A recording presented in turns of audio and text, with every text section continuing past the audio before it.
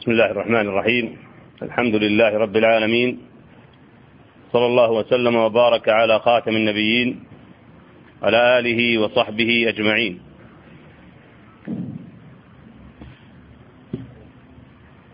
Dear brothers, Assalamu alaikum wa rahmatullahi wa barakatuh. Continuing discussion the case of Kitab al-Tawheed, or the book of monotheism. As our brother Imtiaz Jazakallah Khair mentioned on the introduction, that tonight inshallah we'll discuss the second hadith in chapter 2, which is the hadith of Itban radiyallahu anhu. And Itban bin Malik al-Ansari radiyallahu anhu is one of the Sahaba of Muhammad sallallahu alayhi wa sallam, one of the old ones of them. And in the last years of his life, he lost his strong sight, so he cannot see much. So he requested Muhammad sallallahu alayhi wa sallam to come to his house and pray in some place, so he will take this place as a prayer place for him. So Muhammad sallallahu alayhi wa sallam came to him and he prayed in a place for that man. And that gives us also another point regarding salat with jama'ah, that this man and any other man in the time of Muhammad sallallahu alayhi wa sallam understood clearly that his salat al-jama'ah, to pray with the people in the masjid, is not optional. It is must. It's not just if I want I will go to the masjid, if I want I'll pray at home. In fact, there's a lot of evidences from Quran and Sunnah telling us that salat al-jama'ah, or pray with jama'ah in the masjid, is a must. Like Allah subhanahu wa ta'ala told us in His holy book, talking to Muhammad sallallahu alayhi wa sallam about praying during the war, during the battle, during fighting the enemy. Allah subhanahu wa ta'ala told Muhammad sallallahu alayhi wa sallam how to make salat al-jama'ah during that time. And that you can find it in Surah Al-Baqarah, a long ayah. Allah subhanahu wa ta'ala is explaining to Muhammad sallallahu alayhi wa sallam how to make the Salatul Jama'ah for the people who are fighting the enemy. Muhammad sallallahu alayhi wa sallam will be the Imam, of course. Part of the Sahaba who are fighting with Muhammad sallallahu alayhi wa sallam against the enemy will be with him. The other part will be standing in the back to save them, to watch the enemy. When rak'ah is finished, the people who are praying with Muhammad sallallahu alayhi wa sallam will complete the second rak'ah and make salam and leave. The other group will come instead of them, and this group will go to secure or watch the enemy. The other group will come and pray with one rak'ah with Muhammad sallallahu alayhi wa sallam, who will make salam. They will continue the second rak'ah and make salam. Now, if this ayah is showing us that the people who are in war must do salat in jama'ah, how about people in peace like us? Yani, see these people, Allah subhanahu wa ta'ala did not excuse Sahaba, that is people after the messengers. He did not excuse them to pray one each, one alone.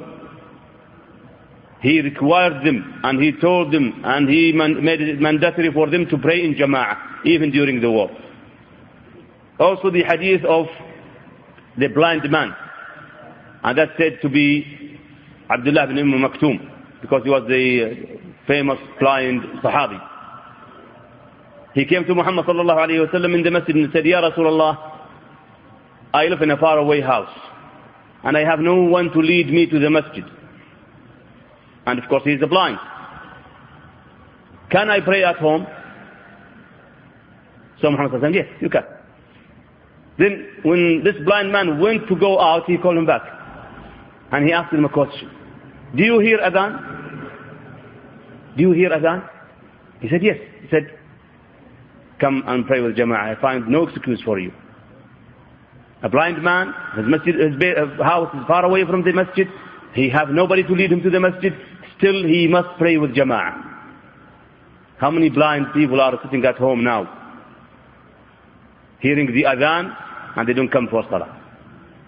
However, there's a lot of hadith about that, but I'm just brought this because this case of this Sahabi, Itban, ibn Malik al-Ansari, he was blind or very weak sight in his last years, so Muhammad ﷺ allowed him to pray at home because maybe his house is far away and he cannot hear adhan, and so he gave him an excuse. Right.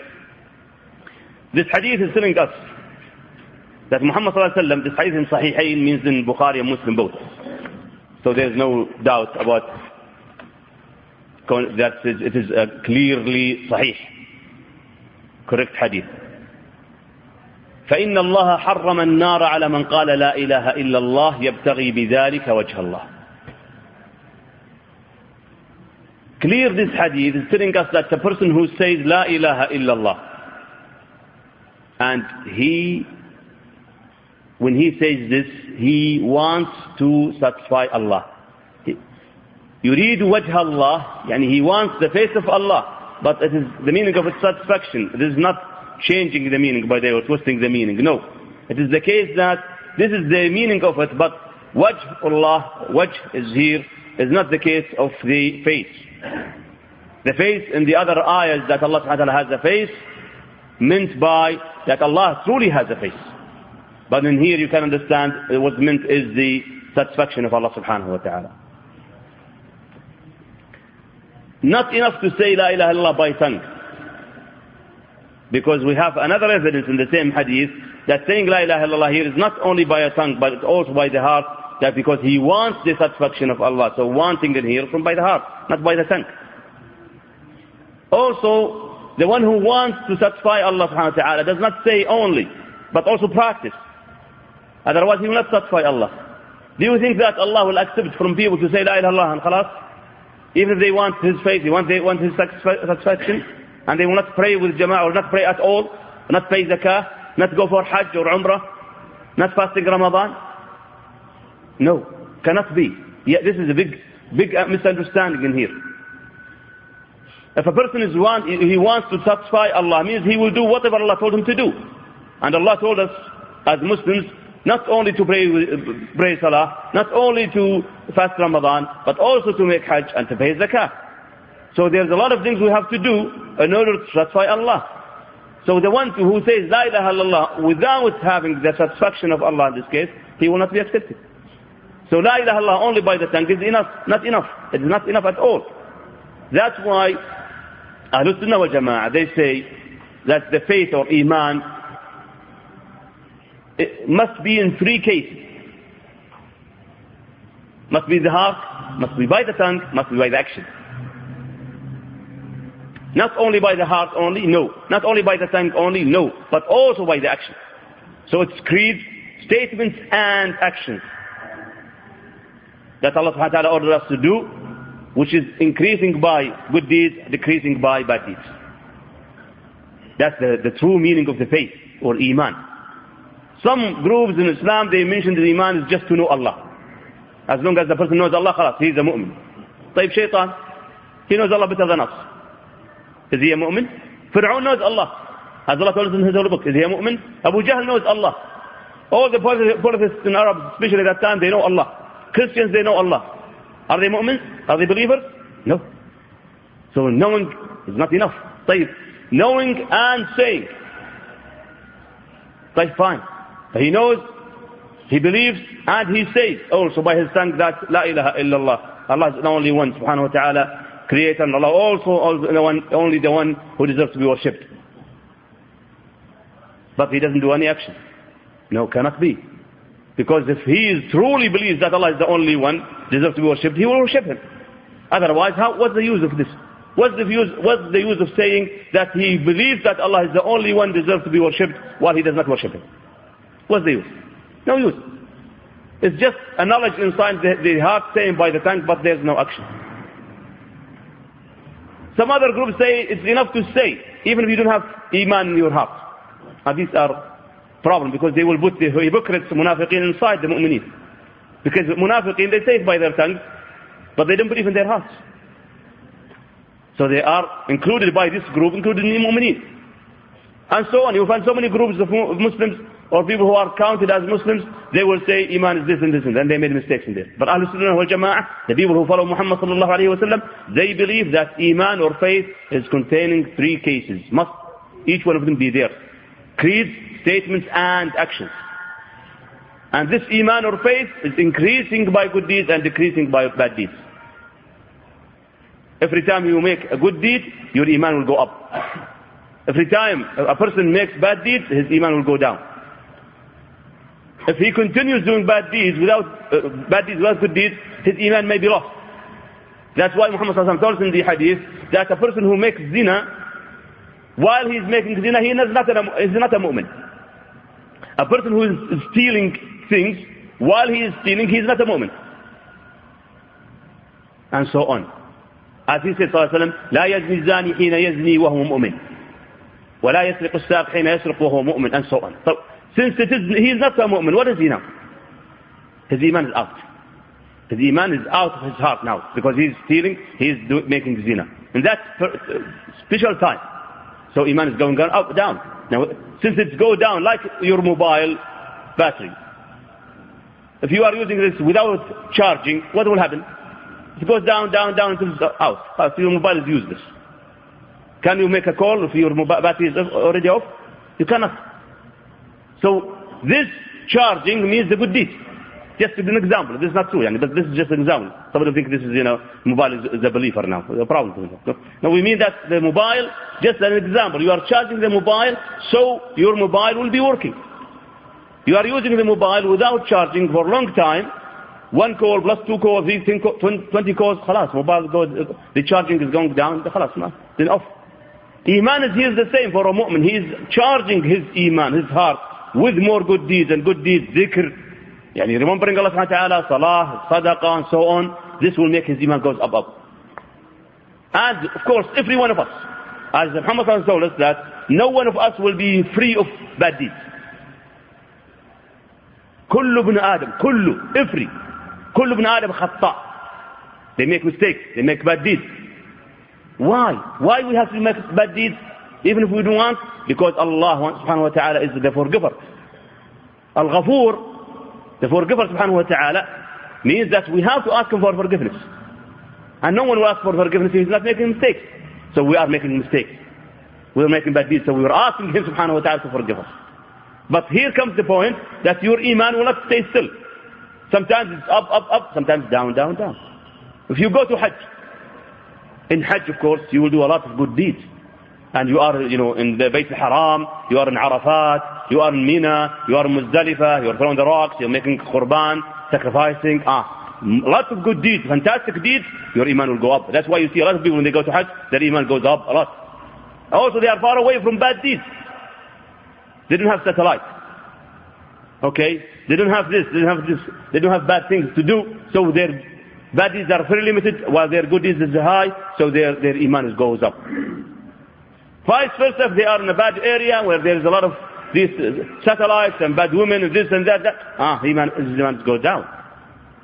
And he's too busy to do a lot of good deeds like remembering Allah subhanahu wa ta'ala, dhikr, like reciting Quran, like doing extra salah, ratiba, nafila, so on. He's not having the time to make fasting like Ashura or the Arafah and so on. He's too busy doing these things, his iman will go down. So in this case we know clearly that Hadith Itban radiallahu anhu is telling us that who says La ilaha illallah, not because he is saying it by his tongue only, no, but because his heart believes in that, and he is trying his action here. He's trying to satisfy Allah subhanahu wa ta'ala. So we have these three now. Creeds by heart, statements by tongue, and actions by the body. The tongue is part of the body, so dhikr here is action. Dhikr is action, but it's also a statement. And also by heart, because he says this by his heart. And it's very limited if you can say that people will make dhikr without his heart is there. It happens, but usually a person is bringing his heart, and he's using his tongue to say this dhikr, so his iman will go up and up, by this statement action.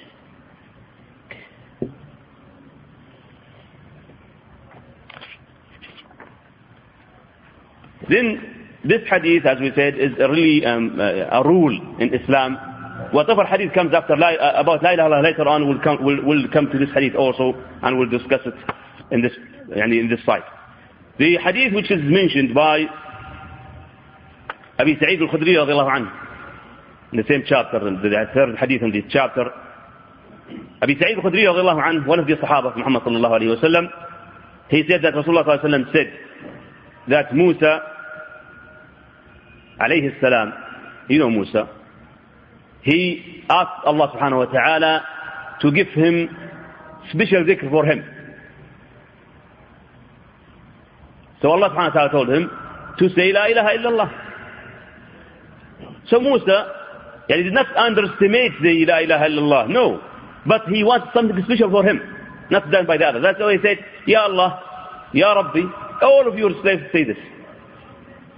I want something, like he's saying that I want something special for me, not for the others, but for me only. So Allah subhanahu wa ta'ala showed Musa how important is La ilaha illallah.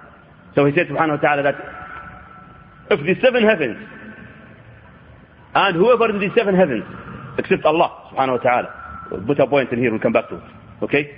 And seven earths, and the people who are in seven earths, or the creations in the seven earths, were put in one side of the scale, and La ilaha illallah is in the other side of the scale, La ilaha illallah will be heavier. لَرَجَحَتْ بِهِنَّ لَا إِلَهَ إِلَّا La ilaha illallah is heavier than the whole seven skies, including the whole angels, the whole people who are in these heavens, all the earth, even who were created in this earth, in one side of the scale will be lighter than La ilaha illallah. So La ilaha illallah is the greatest word to be said by every Muslim, including the messengers. Notice that this hadith is narrated by Ibn Hibban, or reported by Ibn Hibban al-Hakim, and there are some other scholars who also narrated this hadith, and it's stronger by other hadith, which is the words of Nuh alayhi salam, telling his children that La ilaha illallah will be heavier than the seven heavens and seven earths. So however, in this side we can say this hadith is strong from this side because it is mentioned by all of these scholars before. Back to the point we said, because this hadith says, listen to the Arabic version of it. قال يا موسى لو أن السماوات السبع وعامرهن غيري. And يا موسى, if the seven skies or seven heavens, and whoever is in these except me. Me here mentioned to Allah subhanahu wa ta'ala. So is Allah in the skies? No. Misunderstanding here. Here's the misunderstanding of the hadith. When you say in Arabic, as-sama, the sky, what do you mean? Whatever is on top of you. As-sama is top, in the top. When you say Ya Allah, where do you go? Do you say Ya Allah? Do you say Ya Allah? Ya Allah? Ya Allah. So you go up. So Allah subhanahu wa ta'ala in the sky. He is in his arsh in the sky. طيب. He is not in the skies because he doesn't need it. But he is in there as a direction. Not as a in. Angels need the skies, right? Angels are in the skies. And they need the skies because they are living in there. But Allah does not. Allah subhanahu wa ta'ala, not in everywhere. No, this is wrong. Some people say Allah is in everywhere. No. Allah himself subhanahu wa ta'ala, on top of his arsh, on top of the seventh sky. But he is everywhere by his knowledge. He is everywhere by his hearing. He can hear everything. But he is not everywhere by himself subhanahu wa ta'ala. No. Otherwise, we will be in trouble saying that Allah will be in the bathrooms. Astaghfirullah. Which is very dangerous in this case. Could lead to kufr. So Allah is not even everywhere. Allah subhanahu wa ta'ala in the top. Who said so? Allah subhanahu wa ta'ala. See in Surah Al-Mulk. تبارك الذي بيده الملك وهو على كل شيء قدير. The first surah in the 29th juz of Quran. Allah subhanahu wa ta'ala said, أأمنتم من في السماء. من في السماء, who is he? Allah subhanahu wa ta'ala. And there's a lot of ayahs telling us that his orders comes down. How come his orders comes down? Because he's in the top. What comes down is his orders, but because he's in the top, he's there, subhanahu wa ta'ala. And lots of ayahs and hadiths telling us subhanahu wa ta'ala, including the hadith of Muhammad sallallahu alaihi wasallam, which is in Sahih, when one of the Sahaba, he had a slave girl, and he slammed her once. He was so angry and he slammed her. Then he was sorry for that, so he wanted to let her free. So he brought her to Muhammad sallallahu alaihi wasallam and said, Ya Rasulullah, I have done such and such to this slave girl. I want to release her. I want to free her. So Muhammad sallallahu alaihi wasallam called the girl and asked her. He asked her sallallahu alaihi wasallam, where's Allah? So she said by her finger, in the sky. Then he asked her another question, who am I? She said, you are Rasulullah. طيب, here comes the point. He said sallallahu alaihi wasallam to her, the meaning of that, he told her boss or her owner, free her, she is a believer. إنها مؤمنة. How come Muhammad sallallahu alaihi wasallam judged or decided that girl is a mu'min or a mu'mina? Because she knew that Allah is in the sky. She knew that this is Muhammad Rasulullah sallallahu alaihi wasallam. Now those people who say Allah is in everywhere have to really reread these ayahs and hadith of Muhammad sallallahu alaihi wasallam to change their minds. So in this hadith we say, if the whole seven skies and whoever is there except me, because Allah is not rounded or surrounded by these skies. No, subhanahu wa ta'ala. And again to remember the hadith, which is really, every mu'min should really think of it. Because it's really giving you or giving us how great is Allah. The hadith of Muhammad sallallahu alaihi wasallam, which is sahih also by so many ways of the chain, that Muhammad sallallahu alaihi wasallam said, ما السماوات السبع ولا رضون السبع في الكرسي إلا كحلقة ألقيت بأرض فلاة. Muhammad sallallahu alaihi wasallam is telling us in this hadith that the whole seven skies and whole seven earths, comparing to the chair, kursi, if we can translate it this way. Kursi in Arabic means chair. Ayatul Kursi. You know Ayatul Kursi in Surah Al-Baqarah. These skies, seven skies, and this earth, all universe, comparing to the kursi, is like a round metal piece thrown in a desert. Subhanallah, all this universe, like a round piece of metal thrown in a desert. Yes, that's what Muhammad sallallahu alaihi wasallam told us. And listen to the ayah itself, Ayat al-Kursi. وَسِعَ كُرْسِيهُ السَّمَاوَاتِ وَالْأَرْضِ. Yani the kursi is containing samawat wal ard also. So samawat wal ard now, it is just what we have now, this earth, Saudi Arabia and the areas beside? No, the seven earths plus the skies. Now you know that the people start to discover how wide is this universe. Compare yourself to the earth itself. Almost nothing. Compare earth to the solar system, our solar system. Almost nothing. Compare our solar system to our galaxy, Milky Way or whatever you call it. Almost nothing. Compare our Milky Way to the whole universe. Almost nothing. So we are almost nothing, in almost nothing, in almost nothing. Allah subhanahu wa ta'ala told us that all of these you are talking about is part or small piece in the case of kursi of Allah. And kursi to arsh is the same. Al-Kursi to the arsh of Allah subhanahu wa ta'ala is the same. خلاص. We can't go anymore. Our mind stopped in here. When you go in mathematical numbers and calculations, sometimes you can't go anymore. خلاص. Now we cannot go anymore. We are saying that the whole universe now is only like a round piece of metal thrown in the desert. Yes. That's compared to the kursi. Al-Kursi himself, or itself, same as this case. Another piece of metal thrown into the desert. Comparing to the arsh of Ar-Rahman subhanahu wa ta'ala. خلاص. How great is he subhanahu wa ta'ala? Cannot say. Cannot say. So we cannot say that this hadith is saying that Allah is inside the skies. No, this is wrong understanding. The last hadith in this chapter.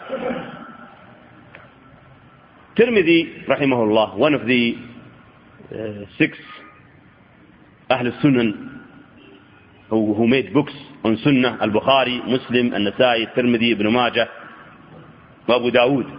6 famous Ahl Sunan who made books in Hadith. He mentioned that Anas radiallahu anh, the servant of Muhammad sallallahu alayhi wa sallam, said that he heard Muhammad sallallahu alayhi wa sallam said, قال الله تعالى, Allah subhanahu wa ta'ala said, يا ابن آدم لو أتيتني بقراب الأرض خطايا ثم لقيتني لا تشرك بي شيئا لأتيتك بقرابها مغفرة. First of all, we have to be careful here. Allah said, is this Quran? No. Is this Hadith? No. So what is it? We are talking about Hadith in here. Is this a Hadith? It is a Hadith, but it's a special Hadith called Hadith Qudsi. Hadith Qudsi means what Allah subhanahu wa ta'ala, what Muhammad sallallahu alayhi wa sallam mentioned that Allah said, and He gave us this Hadith. Is it from Allah? Yani we know Quran is from Allah, meanings and words. Okay? Hadith is from Allah meanings, but the words are from Muhammad sallallahu alayhi wa sallam. Like what about the Hadith Qudsi? It is the same as Hadith, but it is higher than Hadith in the case of chain. But could be also weak, could be light, could be also correct. So it's not Quran. No. That's why we are not using this, or we are not reciting this hadith in Salah as a surah. We are not using it, we are not saying this is Quran. We cannot include it to Quran. But Muhammad sallallahu alayhi wa sallam told us Allah said, so we take it as hadith that Allah subhanahu wa ta'ala whispered to Muhammad sallallahu alayhi wa sallam. This hadith, Allah is telling us, calling us, Ya ibn Adam, yani, oh son of Adam. Each one of us is son of Adam. What about women? What about women? Included. Because if Allah is calling one side of the human beings, He means the other side. Ya ayyuhan nas, ya ayyuhal ladina amanu, including women also. The same thing. That's what we mentioned, and known by Sahaba and Tabi'in and so others. He said, Ya ibn Adam, if you, the meaning of it, if you come, or you come to me with almost full of earth of bad deeds or sins, what will happen? He will throw him to Jahannam? No. Allah subhanahu wa ta'ala will bring you, or He will get you, or meet you with almost full of earth of forgiveness. La ilaha illallah. Have you seen any generous person like this, subhanahu wa ta'ala? No way. Here comes the point. What sins are we talking about? Some people, they may misunderstand this case and say, okay, drinking alcohol, zina, and these are sins. Even shirk is a sin. Yes, polytheism is a sin. No, this is not the case here. We know upon the other hadith, upon the understanding of the Sahaba and the others, and the scholars of Islam, that what the sins mentioned here is the sins which is not going up to the level of major sins or polytheism. Any other sin is made by a human being, Allah subhanahu wa ta'ala is more generous to erase them and give you forgiveness for that. But we know also that the major sins, drinking alcohol, drugs, zina, this, that, stealing, and so on, rishwa, these are not forgiven, are not going to be forgiven by salah to salah, not forgiven by jumu'ah to jumu'ah, not forgiven by istighfar. No, it needs a repentance. It needs tawbah. If a person dies without the tawbah, then he is in the judgment day in danger. Allah may send him to Jahannam and may forgive him in the first place. But for the other sins, Allah guaranteed for us that He will forgive us. That's subhanahu wa ta'ala, because He is the most generous. Tabaraka wa ta'ala. But He made a condition in here for forgiveness. What is that condition? No polytheism. No polytheism. Shirk or polytheism in here is not accepted. You will find this in the ayah. Allah subhanahu wa ta'ala told us in His holy book, إِنَّهُ مَن يُشْرِكْ بِاللَّهِ فَقَدْ حَرَّمَ اللَّهُ عَلَيْهِ الْجَنَّةَ وَمَأْوَاهُ النَّارِ. The other ayah for forgiveness, إِنَّ اللَّهَ لَا يَغْفِرُ أَن يُشْرَكَ بِهِ. So how can we combine this and this? Clear with the hadith. Allah will not forgive any person who dies with polytheism, and he will be in Jahannam, and Jannah will be forbidden for him. So if this is a sin, no, this is a special sin. This is another case. And in fact, this hadith itself, Allah subhanahu wa ta'ala told us in this hadith that you met me without polytheism. You're not associating someone with me in any kind of worship. Then forgiveness is there. Otherwise, no. The ayah is clear. إِنَّ اللَّهَ لَا يَغْفِرُ أَن يُشْرَكَ بِهِ وَيَغْفِرُ مَا دُونَ ذَلِكَ لِمَن يَشَاءُ. Whatever less than shirk, Allah may forgive to whom He wants. But the case in here, we're talking about these sins. That's why we say sins actually, major shirk, minor shirk, then comes down the major sins, then the minor sins, what's called in the Holy Book al-lamam. Yani, one look to a woman that is not allowed for you to look. Maybe you heard some bad things said once, you don't like it, and so on. These are called lamam, small sins. These Allah subhanahu wa ta'ala will forgive and will bring you full of earth of forgiveness in the judgment day. But the case of polytheism, no way. Why? Because polytheism in here is the most dangerous, the greatest sin ever a human being could do. إِنَّ الشِّرْكَ لَظُلْمٌ عَظِيمٌ.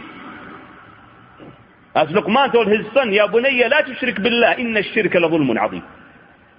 ظلم, يعني great ظلم that Allah subhanahu wa ta'ala will not accept, will not forgive. Allah subhanahu wa ta'ala will put the person who dies with polytheism into Jahannam, na'udhu billah, directly, settled, thwarted, forever, khalas. In this case, a Muslim really have to be careful. Clearly, because shirk itself is completely opposite and contradicting La ilaha illallah. La ilaha illallah and shirk is vice versa. If La ilaha illallah is one side, shirk is the other side. No one can combine them together. No way. Like you cannot combine dunya and akhirah. To go to akhirah, you have to leave dunya. Can anybody combine dunya and akhirah? No way. He will never go to akhirah unless he dies. He leaves dunya. So it's the same thing. You cannot, nobody can combine shirk and la ilaha illallah. No way. Because la ilaha illallah means no shirk. Shirk means no la ilaha illallah. Khalas. So in this case, we have to be careful that tawheed is a must. And surpluses of tawheed show us clearly that saying la ilaha illallah means that tawheed means no polytheism to be allowed. Even if there's minor shirk, minor sins, Allah subhanahu wa ta'ala will forgive. As long as the person is asking forgiveness and making salah and so on. As Muhammad sallallahu alayhi wa sallam in the hadith, salah to salah, Allah forgives. It will erase the sins. Jum'ah to Jum'ah will erase the sins. Ramadan to Ramadan will, and so on. So erase sins. These sins are erased easily by other worshippings, by istighfar, by these things, by tawbah and other things. But major sins, no. Shirk, no way. Unless tawbah is there. So this hadith also is giving us a clear evidence that a Muslim has to be so careful about the case of shirk or polytheism. We have discussed this before, that we Muslims now, in our reality, we see a lot of Muslims, unfortunately, or said to be Muslims, are really paying or giving what Allah only deserves to the grace, to the others who are not really supposed to be given this. Dua. Dua is before Allah subhanahu wa ta'ala only. Ad-dua huwa al-ibadah, as Muhammad sallallahu alayhi wa sallam told us. Dua is the worshipping. And Allah subhanahu wa ta'ala told us in His holy book, وَقَالَ رَبُّكُمُ ادْعُونِي أَسْتَجِبْ لَكُمْ إِنَّ الَّذِينَ يَسْتَكْبِرُونَ عَنْ عِبَادَتِي. So He called dua ibadah. The end of the ayah is showing the first of the ayah, is clearing the first of the ayah. That ibadah or dua in here is part of ibadah, or this is the ibadah. So those people who go to these graves and ask them instead of Allah, or they ask them anywhere, Ya Ali, Ya Hussein. Instead of saying Ya Allah, they say Ya Ali, Ya Hussein. This is polytheism. This is polytheism. Especially when they are in trouble, they don't call Allah. They call Ya Ali, Ya Hussein. That's clear polytheism.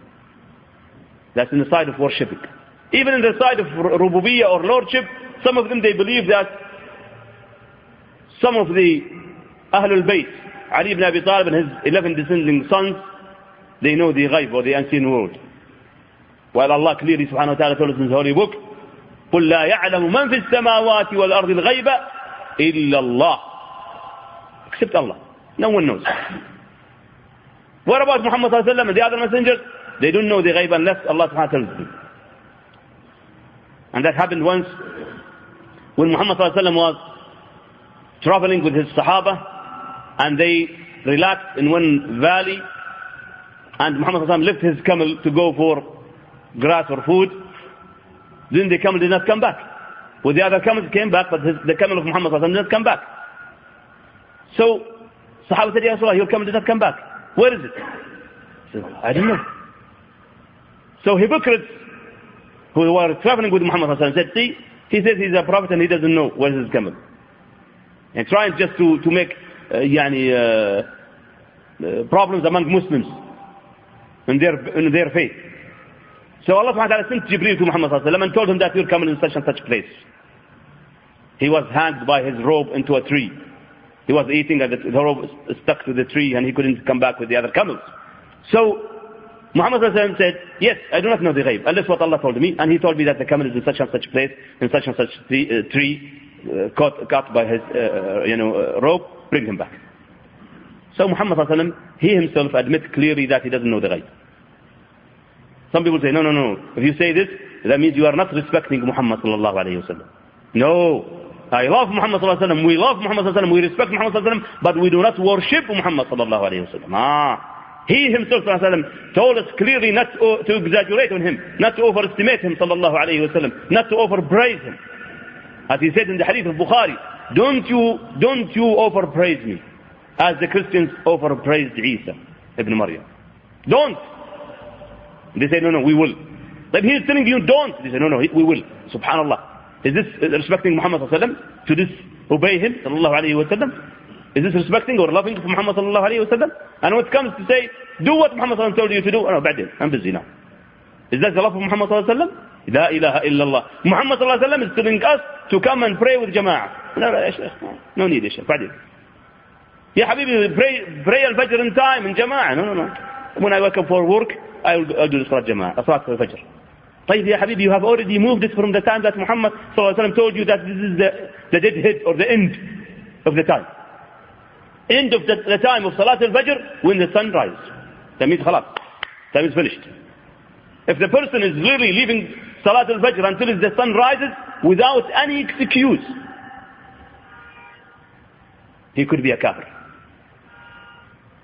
Because Muhammad sallallahu alaihi wasallam said in the hadith, clear hadith, al-ahdu alladhi baynana wa baynahum as-salah, faman tarakaha faqad kafar. And this person has tarakaha, he left it and the time is gone, khalas. But if he has an excuse, like he has put his alarm clock and he told his wife or his children or somebody to wake him up, but he couldn't.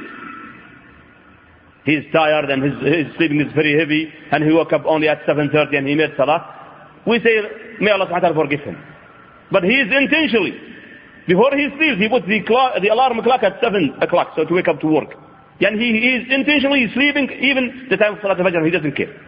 That means he's in danger of kufr, because he's disobeying Muhammad sallallahu alaihi wasallam clearly. Oh, a lot of people do not like that.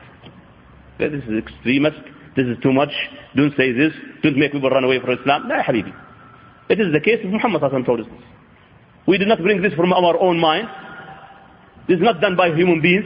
That's done by Muhammad sallallahu alaihi wasallam, who was whispered by Allah subhanahu wa ta'ala. Al-ahdu alladhi baynana wa baynahum as-salah, faman tarakaha faqad kafar. Inna as-salata kanat 'ala al-mu'minina kitaban mawquta. ايش معنى موقوت؟ يعني with a time, in a time, وقت, certain time. Allah did not let Muhammad sallallahu alaihi wasallam do it by himself. He sent Jibreel twice. Once he led Muhammad sallallahu alaihi wasallam, he led Muhammad sallallahu alaihi wasallam in salah in the first of the time of every salah. He prayed with him al-Dhuhr as soon as the sun moved to the west. He prayed with him al-Asr exactly when the first time of the Asr came. He prayed with him al-Maghrib as soon as the sun down. He prayed with him Salat al-Isha as soon as the stars came up and so on. Same thing for al-Fajr, he prayed before the sun rise. And again he came again another time by the order of Allah. Jibreel came again to Muhammad sallallahu alaihi wasallam and he prayed with him in the last time of each salah. Al-Dhuhr, when the sun goes a little bit there until the shadow of the person is the same as his height. Yeah, your height is 2 meters. Nobody 2 meters. 2 meters house, okay. Your height is 2 meters, 180 centimeters. Your shadow will be 180 centimeters. That's the last minute of the Salat al-Dhuhr. And so on. So this case, it is not by Muhammad himself, although he is allowed to make Sharia. But it's by Allah Tabaraka wa Ta'ala. He gave us the time. Someone comes and says, no, I'll pray al-Fajr after the sun rises, then he is really disobeying Allah and disobeying Muhammad sallallahu alayhi wa sallam. Unless, as we said, that he is having an excuse. Yani, a person who is sick, a person who is, he did his best to wake up for al-Fajr, but he couldn't, then we say, inshallah, Allah forgive him if he tries not to do it again. Some people say he puts his mobile beside him, yani, as soon as the mobile goes on, off, complete sleeping until the time of, la ya habib. We have to do our best. If I am a heavy sleeper, then I put one alarm here and one alarm far away. So if I close this one, the other one will not be closed unless I wake up and go and move. Then I move, khalas, alhamdulillah. Sleeping will go. That means this person is having iman. He wants to wake up. He wants to go for salah. But if he's just making an excuse, the mobile is closed, when it's ringing, turn off and sleep. No, that's not the way.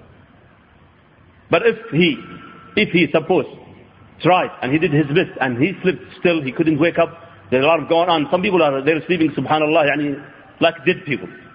If you bring a bomb there, he doesn't wake up. So may Allah subhanahu wa ta'ala forgive him. We hope that Allah subhanahu wa ta'ala forgives him. Like that's the case. This will close the chapter, the second chapter. Inshallah, next week we'll start the third chapter, hopefully. For the important issue of the chapter, you can read it at home. And if you have any questions on it, I'll be happy to hear from you. Jazakumullah khair. And if you have any questions now, I'll be happy to hear from you.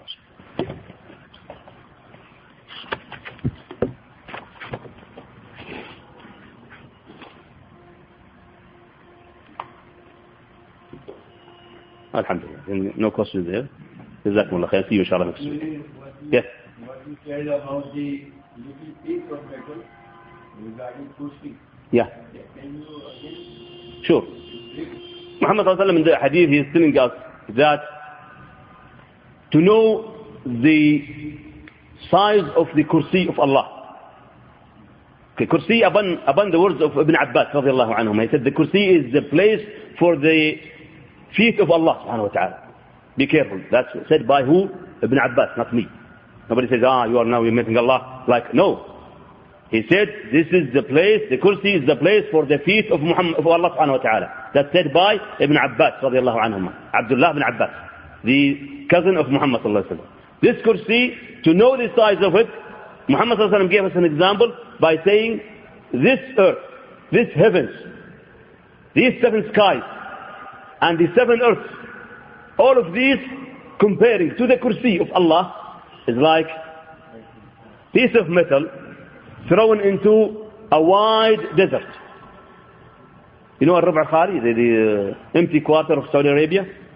It's south east of Saudi Arabia. Yani between Oman, Saudi Arabia and Emirat. There's an area almost 1/4 of Saudi Arabia is empty, sand. Area of sand. It's 1/4 of Saudi Arabia. Called Rub', means 1/4. Al-Rub' al-Khali.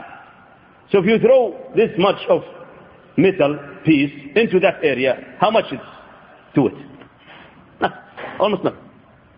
So this whole universe comparing to al-kursi of Allah subhanahu wa ta'ala is almost nothing. And the kursi itself to al-arsh also is almost nothing. The same way. Another metal, round metal thrown into this wide desert. How about Allah subhanahu wa ta'ala? Allahu Akbar. Nobody can really think of it. Jazakumullah khair. Brother Abdul said that he has extra copies of the book.